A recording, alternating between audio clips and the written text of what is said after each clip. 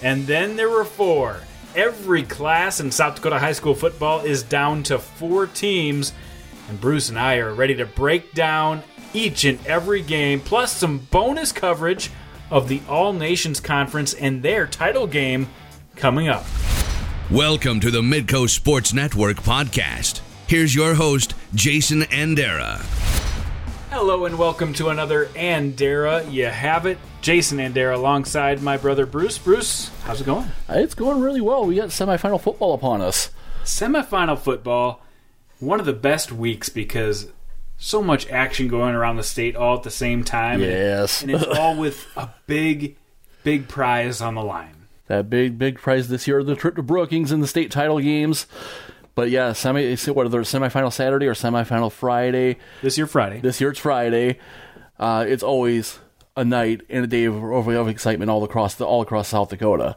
We are really looking forward to all the action on Friday, and we're going to break down each and every game, but we're going to start this podcast as we start every podcast. Now, it's time for the opening drive. Well, thank you. And this Friday, in addition to all the semifinal action, we have the new All Nations Football Conference. They'll stage their title game in the Dakota Dome, where Crow Creek will take on Lower Brule for the conference's first ever championship. All teams in this conference have been invited to attend the game as well, so it's going to have definitely a native feel, native aura. There's going to be some celebration that go along with it as well. This 9-man league was created for this season on a 2-year experimental plan by 12 Native American teams that in some cases are large enough to be Class 11B or Class 11A, but struggle to gather the same numbers for their teams of their competition. Now, in some cases, an 11-man tribal school might only have 14 players or even less dressed for a game against similar class teams that have maybe 30 to 40 players on the sideline. That creates a safety issue for the tribal schools. And so, therefore, they needed to do something, so they got permission from the South Dakota High School Activities Association to create their own conference separate from SDHSAA, and the High School Activities Association even pitched in some assistance by letting them use some of their officials to officiate these games. The first season has been a great success. Numbers are up on the tribal teams. Now, for example, St. Francis Indian, they were an 11B school last year. They were barely able to field a full 11-man team for some of those games last season. This year, they've got about 20 out for football, and it's an all 9-man school. It's an all 9-man conference, so they can actually have good and right practices. Most others will have between 20 and 30, which is a significant uptick for these teams.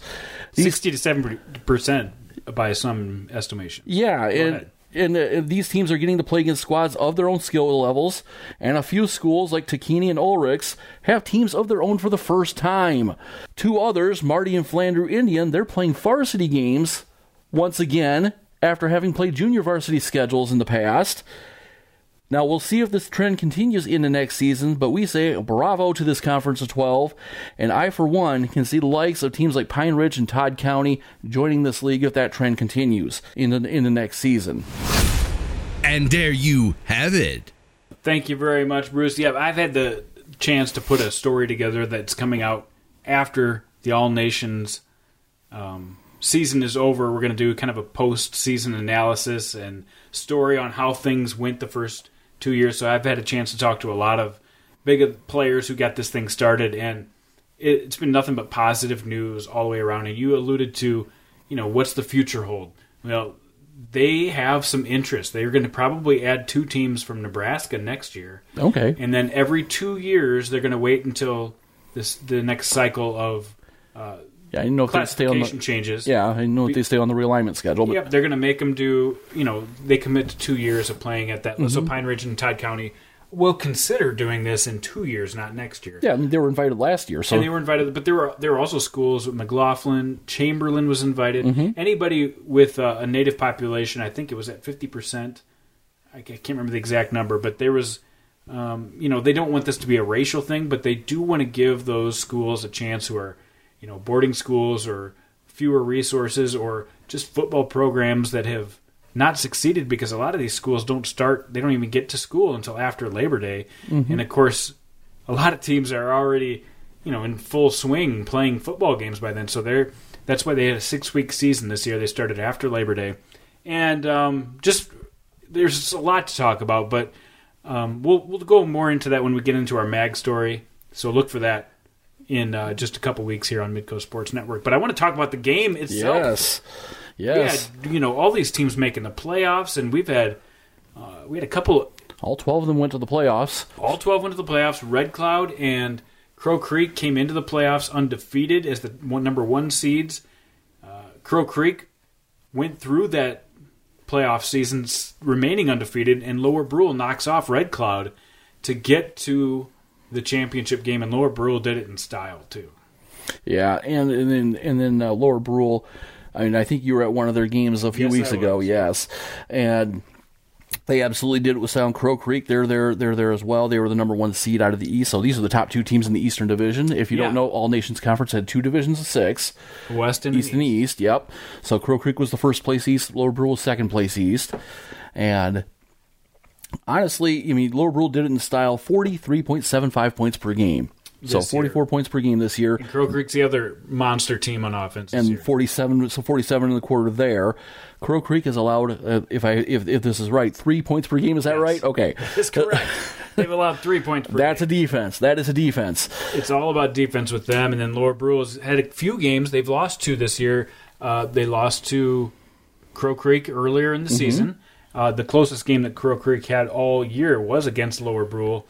And in that previous meeting, it was 22-8, so that was the most points to anybody. And they contained Michael Loera Prado, who is the single biggest star in this league. He plays for Lower Brule. He's averaging 19 yards per carry. Oh, my. Not in the game, in the season. You put that on the fast turf of the Dome. Watch out. And watch out, exactly. He's gained almost 2,000 yards. He's got over 2,400 all-purpose yards this year. He's scored 38 total touchdowns so far this year, and that's in 8 games, guys. Man. So he's the guy all the eyes are going to be on. But last time he played against Crow Creek, they contained him, and that was the only team to have contained Michael Loera Prado. So I'm really looking forward to seeing if they can do that again. On the other side, Crow Creek, they've got their own stars, and Isaiah Soros, he's also plays basketball for White River, plays Crow Creek this year. And I'll tell you what, he's gained over 1,000 yards with 16 rushing touchdowns. Luke Wells, their quarterback, is hitting 80% of his passes this year for almost 1,000 yards. And he's thrown for 14 and ran for 16 more touchdowns. So they've just run roughshod over everybody this year. If that alone is not a positive note for this All-Nations Football Conference, I don't know what is. It's seeing these players actually being able to succeed like this. That's the huge part. These kids all have hope going into the season, and so much more excitement when they hit the playoffs. So that's been huge. Just a few other notes. TJ Head has been one of the leaders on defense for Lower Brule this year. 8 sacks, 9 tackles per game. He's been outstanding. A sack a game, man. And the coaches, and these are 2 class coaches. Scott Clout has coached now 20 years at Crow Creek with a winning record. 80 wins, 69 losses. That's great. And then Zeke Prado is now in his 4th year. He used to play at Dakota Wesley, and now in his 4th year coaching at Lower Brule has got this team playing really well. So just a couple notes on this game, Bruce. What do you think that some of the keys to the game are? Keys to the game, Crow Creek have been winning every game by a very large margin. We know they can't give up any scores. So Lower Brule, this is for Lower Brule, by the way. We can't give up any scores or any easy scores. We're going to have to contain their running game. And from the stats we just spouted off there a little bit ago, this is probably going to be a lot of running going on in this game. Yeah, and in Crow Creek, on the other hand, they feel like they're a very balanced team, and their keys to the game are discipline. And you need discipline when Michael Loera Prado gets to the outside. Mm-hmm. You've got to contain, because that's where he gets all of his big yards. He is so fast. He's close to a 4.5 speed type of guy. He didn't run that fast at the combine, but he has been clocked on handheld, in that 4.5 range. He's just electric. So they think discipline, execution, and then I like this. They included sportsmanship, and they know that this is a huge, huge stage that a lot of eyeballs will be on for the first time, and they want to make sure sportsmanship is part of that. So that tells you a little bit about this league and what they think is important. Yeah, I definitely will at least I'll be watching at least part of that game come Friday night. Yeah, Crow Creek's numbers, by the way, have tripled from previous years since joining the All Nations Conference this year. And Zeke Prado says from his perspective, it's just been awesome building up this program and sustaining a good roster. It really is key to the numbers to do this. Yes. So, hats off to the All Nations Conference, all those involved in getting it started, and to the South Dakota High School Athletic Association for even though they're not being involved, they are not organizing it. They are super involved from helping set up refs. They help set up the schedules, support when it was needed for all of the little things that you need to run this type of a league. They recognize the need just like the teams did.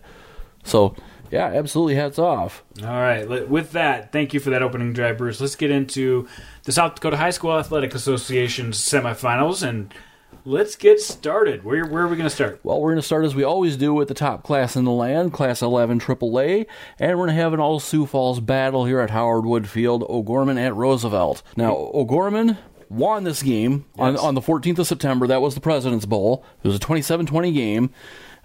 Roosevelt had a few issues there. I think they've sewn them up since then. They did have, and I'm going to name a couple of those issues. Tyree Nave was coach's decision out for a few weeks. That was the first game he didn't play in. They really tried to force the run early on without him, and they didn't really have a groove going on. Second half, they came back and played really well, and O'Gorman held them off, though. Give O'Gorman credit. They made some big plays in this game. And, it's a long time since then, but Roosevelt has a nice little winning streak since then. They haven't lost. Yeah, they haven't lost, then. Yeah. 8-1 regular season. They won their quarterfinal game fairly handily. Brady Dannenbring, what do you say about him? 2,071 yards, 16 touchdowns against 8 interceptions. That's really, really, really good. And again, the passes aren't all going to the same players. They're spreading that around two, 3, 4 different targets every game. O'Gorman, on the other hand, this is a team that's been on a tear as well. Yes. Since losing to Lincoln, they haven't lost. And, of course, neither of these teams have beaten a team with a really dominant winning record. Mm-hmm. They both beat Harrisburg, who's 5-5. They had a very good first 11 AAA season. No, I'm not saying that. That's for sure. But I'll tell you what, they neither of these teams have played a Brandon or a Lincoln or a top team or each other since the first 3 weeks of the season. Correct. So this will be like an eye opener a little bit for both of these squads to really up their game. Yeah, and I think these teams aren't really going to be anything like they were back in September when they played each other. O'Gorman, Tate Wishart. Oh my! Yeah. What has he done? What has he done? Tegan Schlemgen, same thing. In that run, granted, they weren't really top tier teams, if you will, but O'Gorman just came across on back-to-back victories against Harrisburg at home. The second one a little bit tougher than the first one. Right. And I think this one's going to be even tougher than that. All right, I'm going to give you my keys to the game because I didn't want any more coach talk at this point. Some of these will give you the keys to the game from the coaches. Some of them are going to be from me. And I think the key to the game for O'Gorman, they've got the kicking advantage. Connor Pavelko, we saw him hit a big 41-yarder last week. He is in tight games. He gives you an advantage out there at Howard Wood Field. I think they need to find ways for Norton to make plays, and we saw it last week. He threw for a 96-yard pass. He ran the ball. He also received the ball. He's a guy who can do a little bit of everything. He came up a little lame with an injury, went over, stretched it out, came back in, and threw a huge touchdown. So I think Norton needs to be big, and then they've got to get pressure. Got to get pressure on Dannenbring because they've got athletes on this defense for O'Gorman, but if they pressure Dannenbring and make him do what he's uncomfortable doing, it just changes this Roosevelt team when they put pressure on him. Yeah, and that's something that O'Gorman's not really known for doing. They're not really known for bringing blitzes. They have to get that pressure with their front four in order to do that, or front three, depending on how they're lining up. So possibly outside linebackers, you can bring 5. But that's keys for Roosevelt, in my opinion. They got to be smart on their passing plays, and what I mean by that is don't let Dannenbring sit back and try to read the defense. They got to be quick hitters. Get Mike Paulson open in crossing patterns so he can do his running after the catch. Same thing with Feldkamp. And they also have to pound Tyree Nave in there because that is a guy they didn't have last time that they played. And I think Tyree Nave has shown that he's a huge factor in the running game. Yeah, and I think Roosevelt, if they can do that, maybe not concentrate on Tyree Nave like the running game like they did the first time around. Pound him when it's appropriate to do so, of course, into the line and use that judiciously. And I think Roosevelt's got a winning formula there. Yeah, and Roosevelt also has a very good defense. And we talk a lot about those linebackers, but Caleb Dwyer and that secondary have been absolutely stellar this year. They need to come up big and not give up any of those big plays to Zach Norton and company. So. Yeah, moving forward, we have the other 11 AAA game. Sioux Falls, Washington pulled off a huge upset over Sioux Falls Lincoln last week. They are going to head to Brandon, probably one of the most difficult places to play in all of 11 AAA in this other semifinal game. Yeah, the Battle of the Chads. Yeah, exactly. Statham versus Garrow. Chad Statham, Chad Garrow last year played for the title. This year, they're going to be playing for a trip to the title game, and you look at just the numbers, the raw numbers, and it's hard to make a case for Washington, isn't it? Yeah, it is. Although it was hard to make a case for them last week against Lincoln as well. That's where I was going to go. Yeah. And what Washington did is, it jumped out at me on the stat sheet. They had two ball carriers, their quarterback, Max Thompson, and Michael Johnson, and they had two pass receivers in Josh Piper, their star sophomore, and their junior, Tyus Hansen. That's it. You go to your athletes. They stuck with what got them there. And I think they have to do that again this week. Their yards per rush have not been great this year, but they do have to run the ball enough to keep Brandon Valley honest. Now, can they keep their defense airtight like they did last week? That's going to be the big question here against Thomas Skolton. And his crew. That if they can do that, if they can keep an airtight D and somehow contain Tate Johnson without giving up a big play, I mean, that's huge, and that's the key for Brandon. If you look at their advantage in this game, they need big plays when Washington does bring up 8 in the box, and Thomas Skolton's going to have to hit a big one to Austin Vigance or Cole Ciliuson or Jackson Hilton, one of those guys. Yeah, you bring everybody up in the box like that, you need to make them pay for that. Just try to do a little quick hitter over the top. I don't think many people expect Washington in this, but if they were to win, how would they do it, Bruce? I think, just like you said, you have to keep that airtight defense. You have to go into Brandon Valley, control their line, and then when you do bring up 8 in the box, make sure that Skolton feels some pressure and throws the ball maybe before he wants to. At that point, offensively, I think you got to keep with the athletes that like you said, just stick with the athletes that got you. Stick with your big time athletes, exactly. Yep, I remember Lincoln doing that about 10 years ago. All right, let's move on to AA football. AA football, we have Mitchell at Pierre. And this has been a point of contention since it happened last Thursday. Everybody's kind of given their opinion. I've given mine. Bruce, what did you think about 103-0? 103-0. It was incredulous and absolutely surreal when I saw it happening. Just as I saw the updates come across, I'm like, are they seriously going to have a century here? And when they got there, and it's like, okay, how did this happen? Just exactly how did this happen? Well, couple things. You can't put it on the kids, of course. They go into a game. The coach coaches them a certain way. You go all out when you have the opportunity to do so. Can't fault them for doing that. Can't really fault the coaches. The starters were out before at the end of the first quarter. The freshmen and JV players were in most of the second half. Can't really account for Spearfish for the mental mistakes and from what I hear, the mental mistakes and just the missed assignments that Spearfish had all game. What this pretty much stems for is a couple things that I already went over in previous issues of the opening drive. And that is the classification system. There was only 8 teams in this class. Everybody's in there.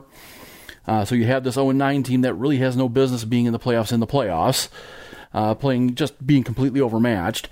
The one we proposed back then, the 11AA, would have like 14 or 15 teams in it, and you'd have probably an 8-team playoff. That was your proposal. Yep. And the other thing, just being overall playoff reform and maybe just shortening up the playoff schedule a little bit. The third thing that I never really got quite why this was is to have some sort of mercy rule when something like this happens. This is the administrators. I got to make this clear. The administrators are the ones who make these rules, and the South Dakota High School Athletic Association enforces them. Correct. So they came up, and there's several times they've tried to put in the mercy rule, and several times it's gotten shot down. And from what I hear, I mean, everybody's got their own reason, but you travel, even Spearfish to Pierre, you travel and you don't want to play 2 quarters. I don't think you don't necessarily have to do the 50-point end the game part of it. Yeah, the running clock though. You can do the running clock, and I think that you can still get your backups in the game. I think that'll come up, and I think that might have some bearing this year. But anyway, I don't want to spend too much time on this. Let's get to the game. Mitchell Pierre. Last time they played, I called it. It was on Midco Sports Network, and it got out of hand quickly. It was 75-7. That was without Parker Phillips. That's the only difference I really see this time around. Yeah, and Parker Phillips. I mean, that is a large piece to lose if you're Mitchell. 1,098 yards, 12 touchdowns rushing. He's had some pretty key plays. Unfortunately, in order to go into Pierre and win this game, I think you have to basically keep that Pierre offense off the field as much as you possibly can. Yep. I mean, what more can be said? I mean, Pierre averages 62 points a game and is given less than 7. We're not going to spend too much time breaking this down. I mean, I think we pretty much know what Pierre is by this point in time, and we'll give Pierre their due for sure. Absolutely. But, I mean, Pierre's done wonderfully all season. You don't need to hear us talking about it. Let's go to the next one. Next one, Huron at Brookings. This one probably a little bit more closer here. They played, I think it was the first game of the season. The game was 40-0. Brookings won that game. This time around, Huron has been getting and improving all season. They had a very nice game against Yankton. But they've been in up the quarterfinals. And down. They have been up and down a little bit. They've also lost to Tri-Valley. They've also been shut out by Canton. You would like to see this Huron team at a point where they're not letting that kind of stuff happen. And you put together a 4-quarter really good game. But they've done this with a brand new coaching staff. Scott Spanton has come in, and he said the biggest thing we can take away from that first game we played, Brookings, is that now we're a totally different ball club. So it's almost like, delete, start over, and they feel like they can be a team that possibly can contend with this Brookings team. Cade McNeil at quarterback too. He was a sophomore, and sophomores are way different back in August than they are at this time of the year. Yes, once you've had 10 games under your belt, he's had 1,419 passing yards, 16 touchdowns against 4 interceptions, so he takes care of the ball. The running has been suspect. The running has been suspect, only 2.5 yards a carry. That has to improve, and to do that against Brookings' run defense, that is a tall order. Yeah, Brookings is absolute terror on defense. They've been allowing 11 points per game this year, which is outstanding. And on the other side, their offensive line's only allowed 3 sacks all year. So the line play, it just goes to show you the line play for Brookings is about as good as it gets in this class. Minus Pierre. Absolutely. And then you have obviously Brookings wants to contain McNeil as much as they can. And just keep plowing forward with that offensive line. You don't have to win pretty, but you do want to win. Yeah, Huron's keys though, they need to make the plays when they're there, and that's been what's got Scott Spanton scratching his head this year. Is they've had opportunities that they have not seized, and they've got the athletes, Cooper Freiberger and Kobe Bush, 2 of the best receivers athletically, but they need to show it on the field and make those plays when they're available after the catch.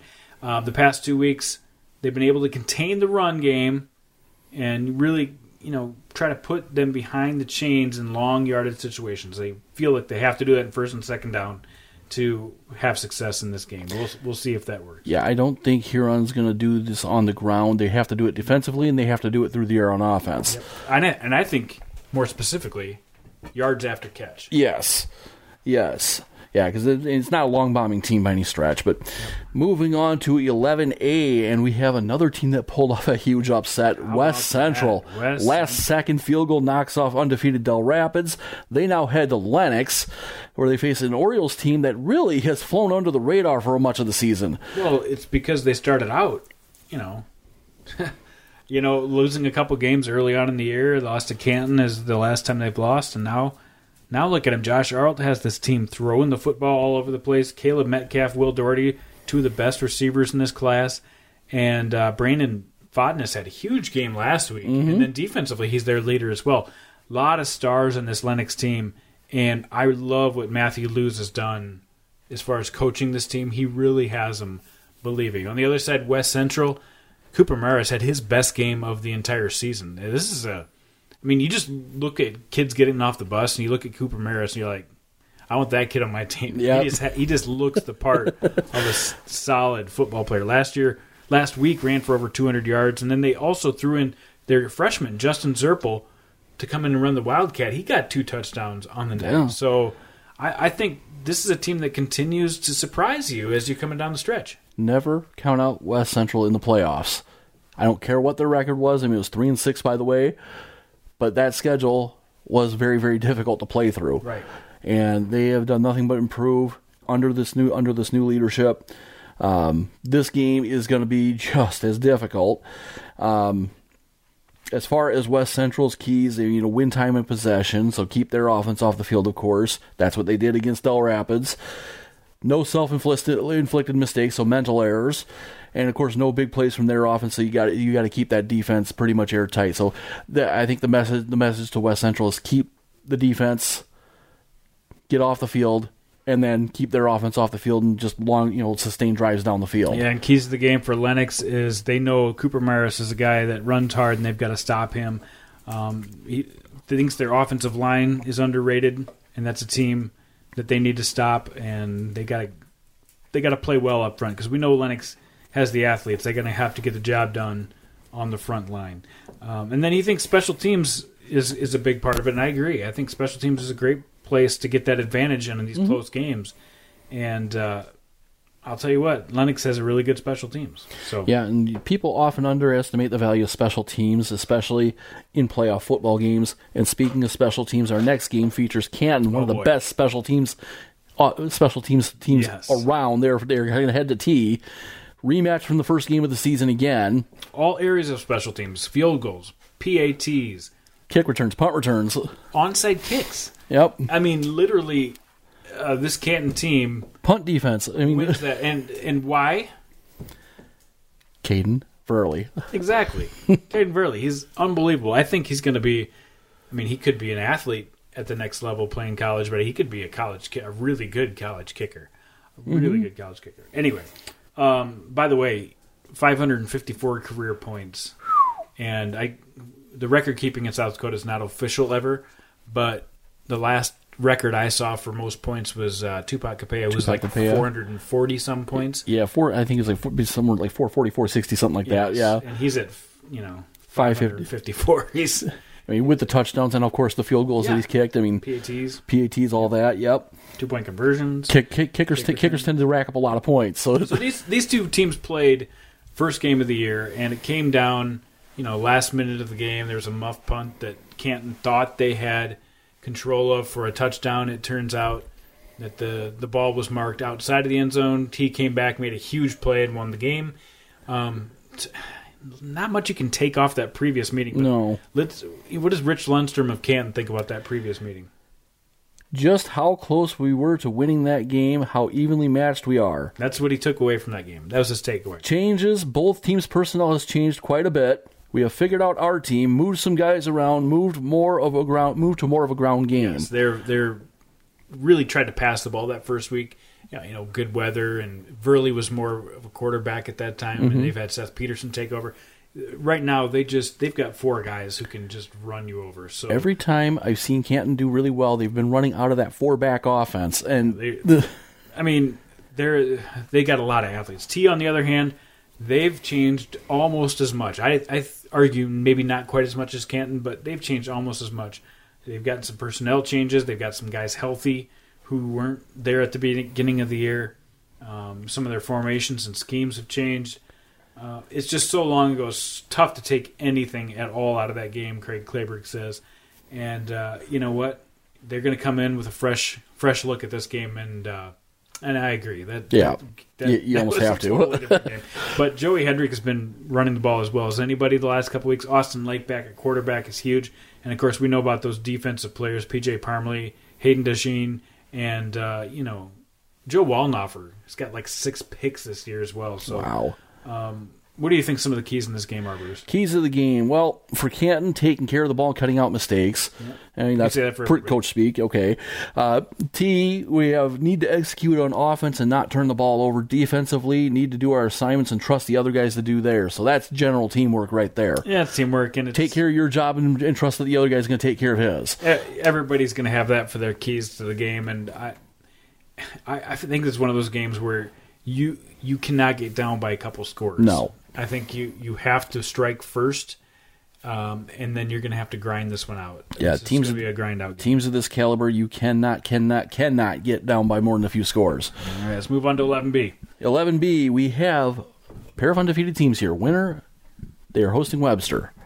Winner, after they got by St. Thomas More and Mount Vernon Plankinton, it kind of looked like, okay, yeah, this looks like an undefeated team. Webster, we weren't so sure, but after watching them last week against Mount Vernon Plankinton, they look like an undefeated team. They look like an undefeated team. They did. And for those of you who don't know, Jesse Hastings was hurt in that game, but he wasn't hurt until very, very late in that game. And of course it would have made a difference, but it wasn't the deciding factor why Webster won that game because they made big plays. Kobe Reitz made big plays. Carter Fawcett made big plays. Braden Holland made big plays. I mean, this Webster team is full of big playmakers, and you can't key on one guy. No, definitely not. And then with Winter, I mean, you have, 3-4 different guys that can carry the ball? Well, 4 if you count their quarterback. 4 if you count their quarterback. 3 guys last week that ran for over 120 yards. Yeah, and Trevor Peters alone, 9.1 yards per carry, which is just phenomenal. 4 guys with over 120 yards rushing. And they have Sam Kruger back healthy now, so yes. That 4th guy. They're not afraid to go to any one of those 3 guys. And then what Dan Aker says, though, if times are tough, they go to their big guy, Trevor Peters. I mean, you can't key on him, though, because... No, because then they're going to give it to one of the other 3 guys, and they'll run rush shot over you. Exactly. And Webster likes to think that they can do the same thing. They've got, like I said, Reitz and Sterling Roush, 2 really good running backs. Braden Holland, their quarterback, runs the ball extremely well. Also... very similar setup for them, and they're a very, very, very senior-heavy team. They need to limit big plays and limit turnovers. Got to be selfless and trust in each other. That's what Tanner Christensen says about Webster. What about Winner? I think it's interesting that both teams put defense right at the top of their keys of the game. So defensively and special team-wise, preventing big plays. Both said limit big plays is their exactly. thing and turnovers. So they both know that the other team can create very big plays and go up very quickly. They have a lot of speed in numerous positions. They have really relied on explosive plays to score points, so that will be huge. And then, of course, win the line of scrimmage battle on both sides of the ball. So basically same game plan that they have for every game. It'll be a quick game. Let's go to the other rematch. Or this one is a rematch. This one is a rematch, a pair of Corn Belt teams. McCook Central Montrose, Bridgewater Emory Ethan. Bridgewater Emory Ethan is on a roll, and both teams have improved since their last meeting, but Bridgewater Emory Ethan, after being tested early, they passed with fairly flying colors in this game. Yeah. McCook Central Montrose, that's their only blemish. That's their only blemish on their entire schedule right now. Exactly, and they got a lot. Let's just talk about their players. McCook Central Montrose has a lot of really good players. They do, and Reagan led by Reagan Randall, 124 yards passing. I think that was last week. Yeah, but he's often over or near 300 yards passing. Yep, and then you have Jacoby Krause, 51 rushes, 298 yards, 4 touchdowns. And then Lindstrom for 160 yards receiving. And then the week before that, Chessman had 200-plus yards receiving. Yeah, so he's a huge, huge asset. They got all those guys. That was just what they did last week, but they've been doing that all season long. Bridgewater Emory, Ethan Brady, Hawkins, that's where it all starts. But Jonah Hofer has been outstanding running the football, and it's always about how well they block and tackle. And Jeff Andler always has this team blocking and tackling. And if you're the Cougars, how do you actually stand up and win this game? Well, they have the advantage throwing the ball. They're going to have to make huge plays. The problem is Bridgewater Emory Ethan is so darn good in the secondary. Mm-hmm. They can physically match up with Cheeseman And Jacoby Krause, he carries the ball like 50 times a game for McCook Central Montrose. But Bridgewater Emery-Ethan has guys that can make 50 tackles a game on these guys. So they're just going to have to bust one or two big plays in this Tough road to hoe and get a little bit of luck. Okay, 9-man jam, here we go. Dual, Bonhomme, 9AA. The game's in Tyndall. This is going to be so good. So good. A couple key points you need to know about this game. Dual feels like they've got the advantage up front, I think. Mm-hmm. And Bonham might agree with it. And that's hard because Bonham's always good up front. Yes, they are. But, Bonham feels like they have got a healthy team, which they haven't had in a while. Especially the game where they lost to Canastota Freeman. They had some guys banged up. They had some starters out. Mm-hmm. The last couple of weeks they've been playing more and more, and they feel like this week everybody's back and ready to go. And Noah Haish is one of those guys. Is a huge playmaker. Doesn't have the stats that the other guys have because he hasn't played all season. But when he's in there running the football, he's a huge, huge difference maker. Yeah. And Josh Crownover has been maybe the best dual threat quarterback in 9-man football. Yeah, and then you add into that Nate Shizinski, 304 yards rushing, 5 touchdowns, 565 yards receiving, 6 touchdowns. He's a huge threat both sides. Yeah, absolutely. And then you get their 4 injured guys back this season for this game. A couple of those guys were the injured guys, Haish and and you saw that last week. Yeah, I mean they dominated their first round game and then their quarterfinal game. This Bonham team, people look at some of those closer scores they had earlier in the year, and I think you're gonna have to throw them out a little bit.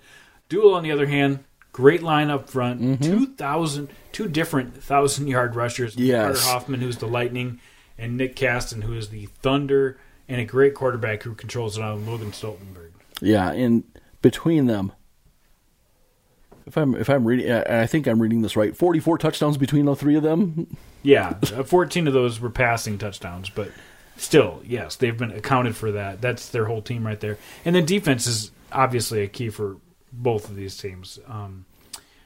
We talked to Dusty Horrigan of Dual, their head coach, and he said we need to limit Crownover's success running the ball, limit their productivity in the screen passing game. That's where Nate Shizinski comes up with a lot of those plays, and force them into some early punting situations. And Dual did that against Breton Hekla. Yeah, and I kind of saw that in a few of Bonham's games that I've seen, is that they tend to kind of keep it toward the screen passes, and then they'll go deep every so often, but you hurry up that offense and they start breaking down. So Dual can do that. They're on a good road.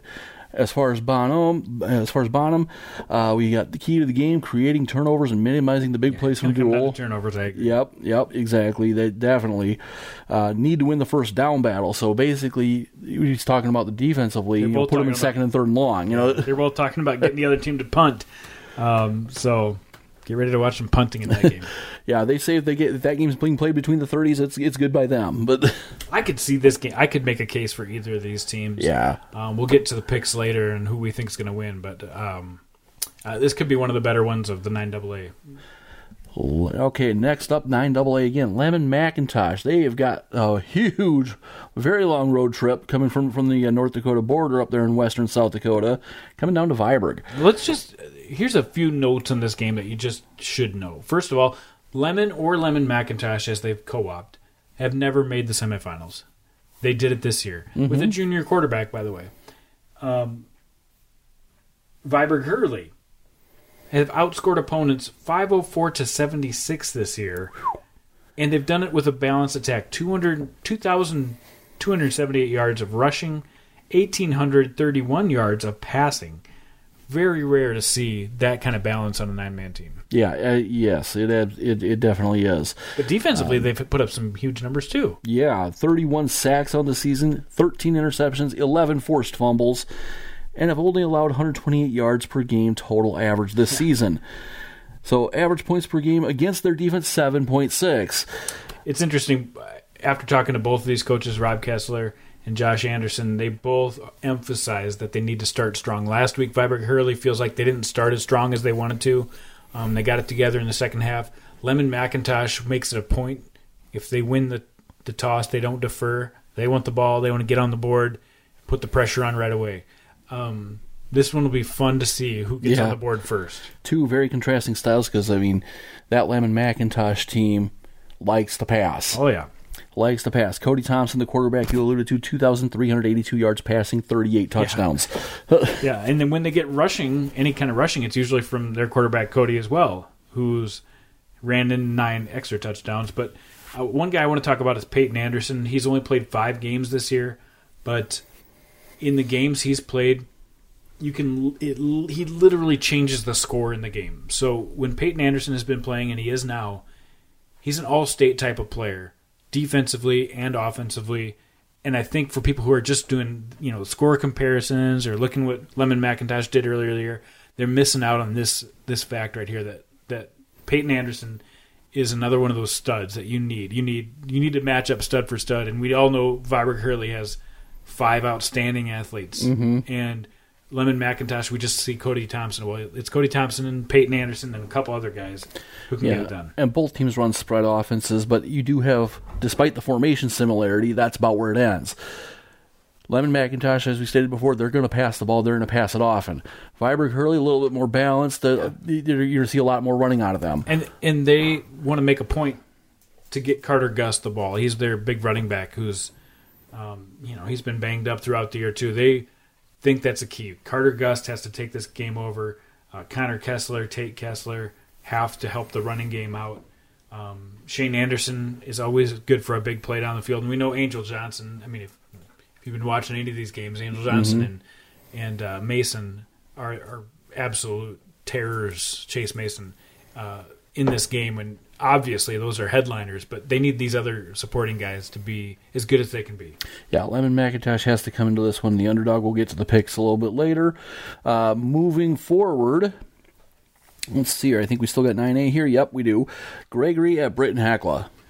Gregory, another team that maybe overperformed a little bit this year, what we thought they might do. We knew they were a contender in 9A, but they're a legit contender with John King, a longtime assistant coach, took over as head coach this year, and I had a nice time talking with him this week, and he just raves about his senior class and how much they've stepped up and taught the underclassmen, including their quarterback, Coy Detterman, who's just a junior, but he said the seniors have just been so tight this year and so good, and I agree with him. Yeah, and, it's another very balanced team, run to pass. So you got Jackson Eklund, 969 yards rushing, 13 touchdowns. Coy Detterman, a little over 50% passing, 1,089 yards there, 12 touchdowns, and then 528 yards rushing of his own, 10 more touchdowns. He's literally a dual threat because he runs that option. Yes. And you don't know if he's going to pass or run. So containing Coy Detterman is huge for Britton Heckle's success here. Yeah, and then in fact, Pat Renner actually said that there. Stop the option if they want to be successful. They have good team quickness, and so he believes that the Britton Heckle will match up very well with them. I have to agree. Britton Heckle, they've been playing with an awful lot of emotion since the injury. Yeah, and I'll tell you what, we're still thinking about Trevor Zulke and his family and what this means in this grand scheme of things. And the players are doing everything they can to honor that. The parents spend their time in Sioux Falls at the hospital with Trevor, looking for any signs of improvement. And there have been some, but he's still in that medically induced coma. But they go out to the Braves games, and I think that gives them a little bit of a bright spot to see that the Braves are doing so much and that the opposing teams are doing so much for them. So just throwing that out, that nobody's forgetting about Trevor and the amazing... No, absolutely not. Stuff that goes with that. Yeah, so it should be a good one up in Britton there. Moving to 9B. Canastota. No, we're still in 9A, Bruce. Oh, we're still in 9A? Canastota Sully Buttes. Oh, okay. That's the other 9A game. Okay, I know. Yeah, I missed the other 9B game there. Okay, yeah, so we are still in 9A. Canastota Freeman at Sully Buttes. Last time these two played, it was a championship game in 2015, Bruce. Do you remember that? I do, and it was Canastota all day, every day, 56-8. Yeah, Sully Buttes has been runner-up a few times, and they don't want to be runner-ups here. They feel like they've got a senior squad that can get it done. They've been averaging 50 points a game. Their defense has been outstanding. Last week, though, people look at that score against Warner and say, What happened? What happened, everybody? Well, here's what happened. is they went back and forth, gave up a couple of big running plays to McNeil, and they didn't just march down the field like they usually do. Warner played really good defense. Warner gave him an absolute fight. Yep, but Nick Whittler was, in the end, 197 yards rushing, and he got a late score to seal the victory, 22-14 over Warner. So I think that's a little bit of a wake-up call for Sully Buttes. Yeah, and I don't think there's any reason to say that Canastota Freeman's not going to give him that same fight, if not even more so. Agreed. So we all know, we talk about them all the time, Grant Johnson, Jet Lamb, Nick Whittler, Jordan Shaw, all these guys, just a lot of talent for this Sully Buttes team. But Canastota, they feel like they're getting healthy at the right time, too. They're getting a full Bailey Sage, who's played, but hasn't played totally healthy. Cole Pappendick is back up front due to injuries. Logan Katzer, some of these big guys who we don't talk about a lot, are going to make an impact on this game. Yeah, and as far as Canastota, the keys to going up to a place like Oneida and coming out with a victory and your ticket to Brookings, staying positive on first down so we can put ourselves in good situations on second and third down, taking care of the ball, of course, and getting off to a good start on the road. So that is, I don't think you realize how huge that is, especially in a playoff game. Yeah, and James getting off to that start on the road. Oh yeah, you got to get off to a huge start on the road. And the thing I like he emphasized at the end there is special teams again. Mm-hmm. He knows that special teams play have been huge. Grant Johnson's been huge on special teams for Sully Buttes this year, and they're going to do everything they can to limit that. Yeah, and I think Canastota may have gotten a little bit of a lesson from Warner if they managed to watch that tape. Well, look at the rushing yards they give up per game, Canastota. Yeah, Canastota rushing yards against 69.5 rushing yards against per game. I mean, phenomenal. That's getting to the ball and playing your part of the field. You can't have any weak links and give up 69 yards per game. And that's against some very tough competition too. So, yeah, that's a heck of a defense. That one's gonna be really good. Yes, it will. Now we go to 9B. Now we go to 9B. Okay, so we got Wolsey Wessington. They're going to head to Coleman Egan. And will Wolsey Wessington force Coleman Egan to play more than half a game? A lot of these, Wolsey Wessington's been so strong in 9-man football in the last few years. They're so young this year, though. In the last couple of weeks, I mean, they haven't looked like they took it up a gear. They're still good, but they haven't taken it up another gear. And I don't know if they can match Coleman Egan and what they've done. They have been, a balanced offensive team with lots of confidence right now. So many weapons. Nate Tolley and all these guys who are just doing a great job. Eli Bowen. They bought into that system. It makes them a tough team to prepare for. Oh, yeah. Yeah, when you have that many weapons, they're going to be incredibly tough to prepare for, especially when you're trying to practice against them as a 9-man squad. So you're trying to run the same plays that Coleman Egan does at the same speed they do. Yeah. Not exactly the easiest thing in the world. So when they get into Coleman, that's going to be possibly a wake-up call for Wolsey Wessington. Wolsey Wessington has one of the best defenders in the state, and Brevin Hooks, always causing chaos in the backfield. Eric Klanchnick has been running the ball really well for him, and Skylar Zomer, still one of the best 9-man quarterbacks around, and he can do a dual threat as well. So they've got some pieces. It's going to be really tough against this defense, though, in Coleman Egan. Yeah, and it's going to be tough. Anybody's going to be tough playing against them. So moving on to the other 9B game, Harriet Selby heading to Harding County. My Wolverines. Love those guys. No, I picked against them the first week. I think that motivated them. And then I picked them last week, and they came through for me. And I think that motivated them. So I'm just kidding. I play a very small role in Harriet Selby's success. These players have played a huge role, though.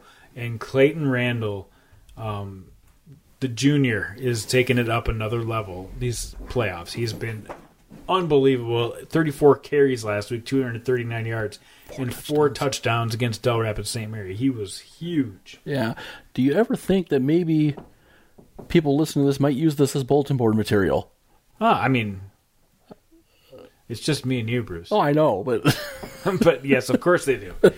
Not a lot of people are talking about 9-man football games across the state, so hopefully they come to us and at least get the information because we're getting it straight from the coaches. Exactly, yeah. And we just want to spread that information around. So No. I don't know if it's probably not bulletin board material, but it is, it probably puts a little spring in their step. Yeah, exactly. Harding County, now they may have 2 starters out for this one. In the semifinals, they're going to be playing a team very similar to themselves. Yeah, Harriet Selby is very similar to Harding yes. Yeah, there's a solid quarterback who can throw it on the move and runs the option. Yep. Wade Begeman for one team, Camden Hett for the other team. Yep. And then the best football players, running back is one of the best football players in the state that's coming from Harding County's team and has been playing at a very high level, especially in the playoffs. So that's what Jay Wyman says about Harriet Selby. Yes, and during the high school playoff run, their offensive and defensive lines have controlled the line of scrimmage, and that is going to be a challenge, and that kind of goes on both sides. Yeah, you know what? Harriet Selby has done so much better blocking, and they started the season out great. Had a couple setbacks, but now I really feel like their power running game is in a good spot. Now, Harding County, they love to throw the ball. They love to play the power game too, but they love to throw the ball. Zach Anders is one of the best receivers in the state, and Camden Hett loves to just gun it downfield, 50 yards in the air. It's just fun to watch. I watch their videos, and they love the Randy Moss downfield play. Oh, yeah. Yeah. And it's fun to see them connect a few times. But they also have a pounding running back in Sam Adams who has gotten over 20 touchdowns this year rushing. Yeah, pretty much in line with the way they ran that team the last time they were in the Dakota Dome. They run that open spread, and they are not afraid to throw the ball downfield. Yep, and we'll get to that one in our picks as well. I think a lot of people are split down the middle on this one. Harriet Selby have played on the road. This will be their 3rd game in a row on the road. It's going to be a tough road trip.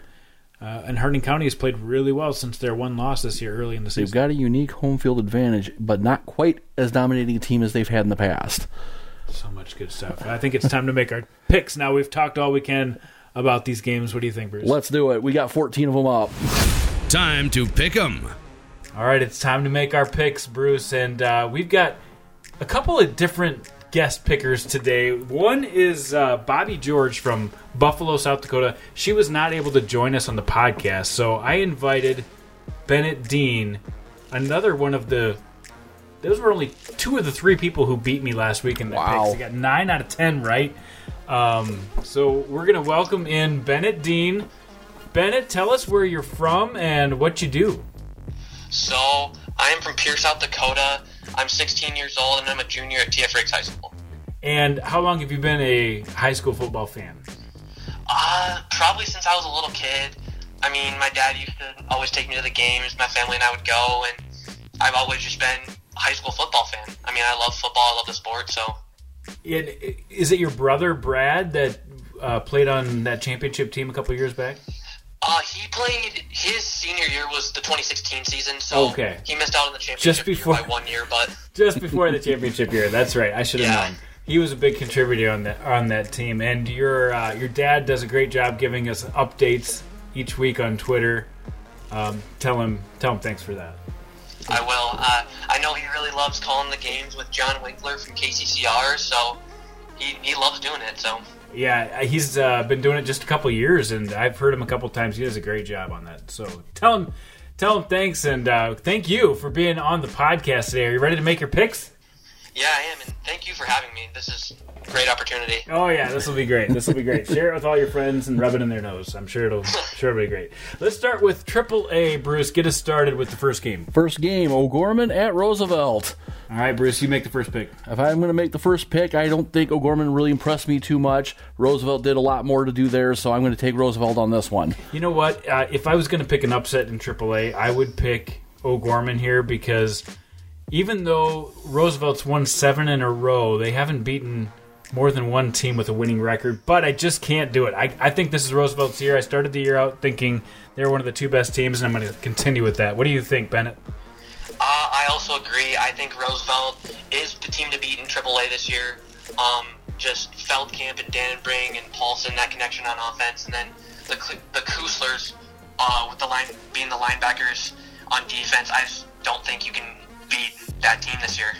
Bennett's got it researched. Bring in the analysis, man. Okay. We love it. And by the way, Bobby George from Buffalo, she was originally our contest winner to make her picks. She did it via email, and she's also taking Roosevelt. Let's move on to the next game, Bruce.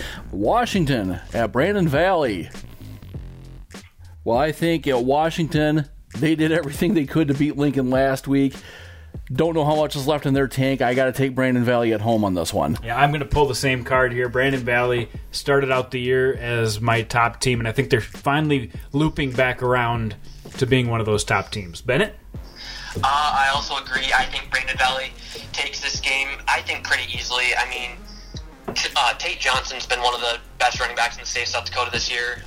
Skolton's having another pretty good year as their quarterback. And then I also think Jackson Hilton and Joe Colbeck are also playing pretty well this year. So I think those four will carry Brandon to the championship and face off with Roosevelt. And 3 of those 4 guys you mentioned are juniors, so it's looking good for this Brandon Valley team. Let's move on to 11 AA. This is Bennett's territory. I think it is. Let's start with Bruce, though. Well, we're going to start with Mitchell at Pierre, and Mitchell, think they've been up and down all season. I don't see any scenario where they beat Pierre in this one.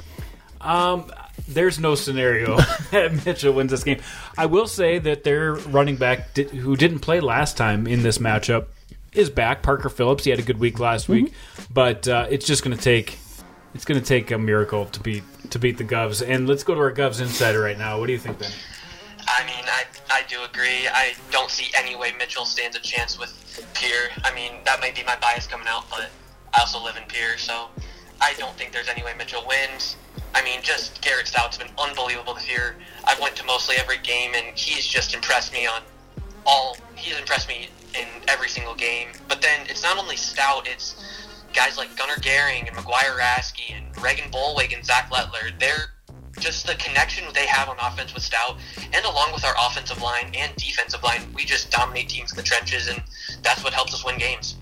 That's what I noticed in the game I watched Mitchell play Pierre last time, is just how much bigger and faster and better this line is. So, good point, Bennett. And it also helps that we do have a guy that's going to play Division I football in Gray Zabel, so I mean that does help a lot too. That doesn't hurt at all. Bobby George also taking Pierre, so we're not going too far off the rails here. Let's go to the other 11 AA game, Bruce. Let's ratchet up the difficulty just a little bit here. Huron at Brookings. All right, Bruce, what do you think? I think Huron played a really good game against Yankton. Their defense has definitely done well. Their offense is vastly improved since the start of the season. Brookings' defense is stellar, and I think Brookings will take this one on their home turf. Yeah, the last time these two played, it was 40-0. But of course, that was the first game of the year. A lot different this time around. I think Huron can't really take that into account. I'll tell you what, Huron's going to give them a game, and I think it's going to be back and forth. But I agree. I think defense wins out on this one. Give me the Bobcats. What do you got, Bennett? I agree. I think Brookings takes this one. I mean, Freiberger and Bush for Huron, two of their two best receivers. They've been solid all year, but like you guys said, I think Brookings defense will win this game for them. All right, so we'll have a little Brookings Pierre championship game. Yeah, how about that? Brookings playing on their home turf. Yeah, exactly. They'll have an away game on that one.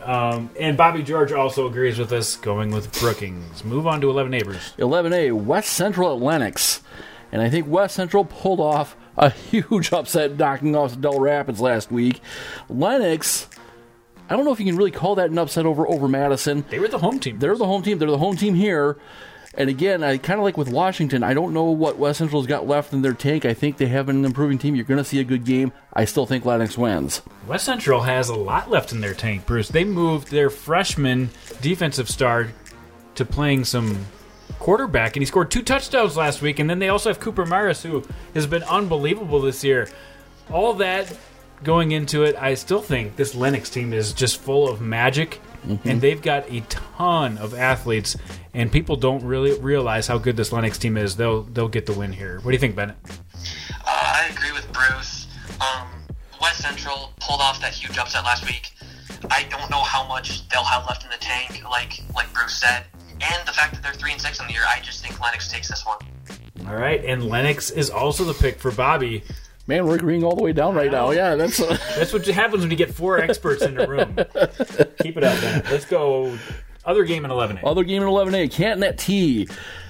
Canton has a really, really, really good team, and they've got Caden Verley, probably the single best player in this game.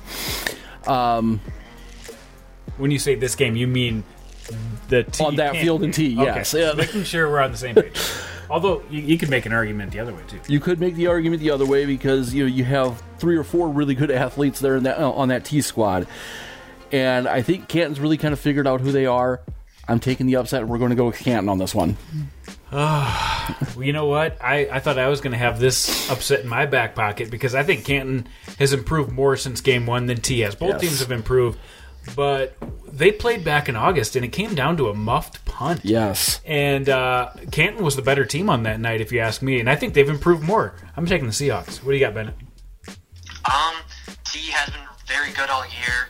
Canton has been hot, though, in recent weeks, and like you guys said, I mean, Verley's kind of their do-it-all guy for Canton, but when I watched T play Pierre, and I think it was week 4 when they came to Pierre, they looked like a quality football team. I think they were one of the best teams that Pierre played all year, and I'm gonna go with T. Yeah, they scored more points than anybody off of Pierre, I believe. That's saying something considering they're an 11-8 team. Yeah, that's good point. Good point. And also, our other guest picker, Bobby George, also taking T. So, guest pickers going against us. And there you have it. All right, let's move to 11B. 11B. We have Webster at Winter, a pair of undefeated teams. The game is in Winter. Winter has usually a pretty good time defending their home field. I don't think it happens here. That Webster team has come through a lot. They came through a very difficult game last week. I think they go into Winter and they come out with a victory, although it's going to be a fairly low-scoring game. You know what? Winter's been playing so well, and they intentionally give the ball to 3 or 4 different ball carriers. This year is the exact same. And Sam Kruger is back to complete that backfield. They've got 3 guys last week who ran over 120 yards. I think they're too stocked. This Webster team's really good. People don't understand. This team's good. Carter Fawcett, one of the best defenders in the state. But Winter at home, got to take the Warriors. Bennett? I agree. I think Winter just has that football tradition down in that town. And like my dad said, they don't rebuild, they reload. So I'm going to stick with the Warriors on this one. Good pick. And that's also what our friend Bobby George is taking. So agreeing on Winter, Bruce? I'm out on the island. Out on the island. Give us the next pick. McCook Central Montrose at Bridgewater Emory Ethan. Now that McCook Central Montrose team is good. They've played really well. They've done it so very quietly. Bridgewater Emory Ethan is just so good. And even though they've come through a few games where it's maybe a little bit tougher, they had the little bit points have been a little bit tougher to come by. I think they still have the team and the machine ready on their home field to come through in this one to get to Brookings. Every week, I think Bridgewater Emory Ethan is going to get tested. They not only pass, they pass with flying colors, and they've been doing it better and stronger these last few weeks. So I agree. I think Bridgewater Emory Ethan gets the win. Mr. Dean. Like you guys said, I think Bridgewater Emory Ethan takes this one, I think, pretty easily. I mean, Brady Hawkins has been one of the best players in the state of South Dakota this year, and he's been their do-it-all guy, kind of like Verley from Canton, so I'm going to stick with the Seahawks. That's right. Very, very good athlete there in Brady Hawkins. And Bobby George also taking Bridgewater Emory Ethan. Let's move on to the 9th game of this round, Bruce. 9AA, Dual at Bonhomme. Dual has, 2-3 different weapons there, both rushing and passing. A really good offensive line. Bonhomme has actually done really well as well, but they're kind of a two-headed monster. Bonhomme has had some trouble with these teams that do the power running game and good defensive teams. So as much as I want to stay on the Pudwell train, I'm going to Dual. Bruce, you and the Pudwell train have been hitched at the caboose. Yeah, we're getting off the train. I'm getting off the train on the semifinals. Well, I've made too many mistakes picking against Byron Pudwell and Bonhomme. I can't pick against him here. I'm going to go with Bonhomme. They're getting healthy at the right time. They've had 3 or 4 players who haven't played that are all back this week. I think they're going to be too tough for this Dual team. Although I love Dual. You're right. They've got 2,000-yard rushers. Yeah. So let's see what Bennett thinks to break the tie. Both teams are 8-1. Bonhomme has this really strong football tradition down there, and it is a long trip for Dual, so I'm going to go with Bonhomme on this one.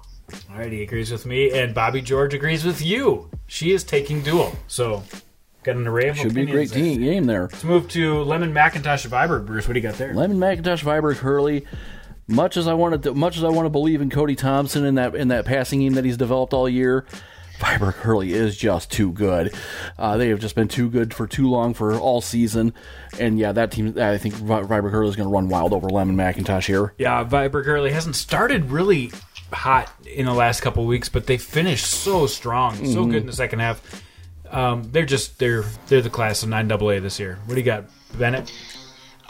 Like I kind of said for the dual Bonham game, it's a long trip for Lemon Macintosh to go to Viborg Hurley, and Chase Mason's just been playing very well this year, so I'm going to go Viborg Hurley on this one. God, he knows his stuff. I love it. And Viborg Hurley is also the pick of Bobby George. So, Bruce, take us into 9A. 9A, Gregory at Britton Heckla. And this one, Gregory has played some good games to get to this point. I think when you talk about Britton Heckla, they're playing with an awful lot of emotion right now. They're playing a very good undefeated schedule. I don't see a whole lot of scenarios where Britton Heckla loses this one.